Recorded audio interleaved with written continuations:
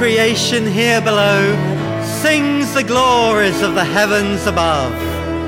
The one who hymns creation into being.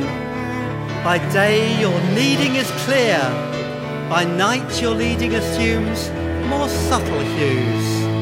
But both alike are open to your spirit, and so we can trust you, for we are fearfully and wonderfully made, and you are fitting together the full span of your purposes in our lives. The heavens declare the glory of God. The skies proclaim the work of his hands. Day after day they pour forth speech. Night after night they display knowledge.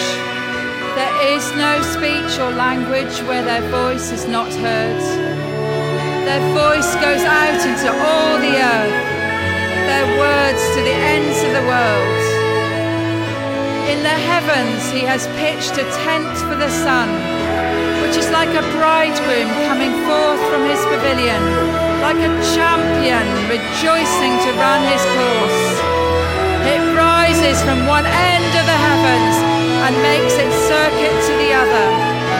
Nothing is hidden from its heat.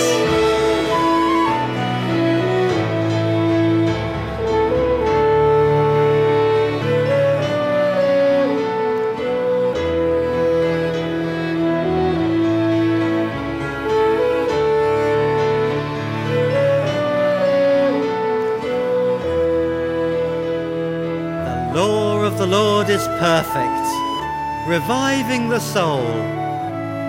The statutes of the Lord are trustworthy, making wise the simple. The fear of the Lord is pure, enduring forever. The ordinances of the Lord are sure and altogether righteous. They're more precious than gold, than much pure gold. By them is your servant warned. In keeping them there is great reward. Who can discern his errors?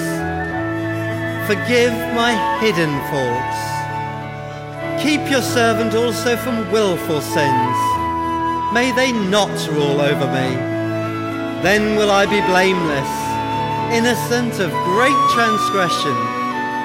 May the words of my mouth and the meditation of my heart be pleasing in your sight, O Lord, my rock and my redeemer.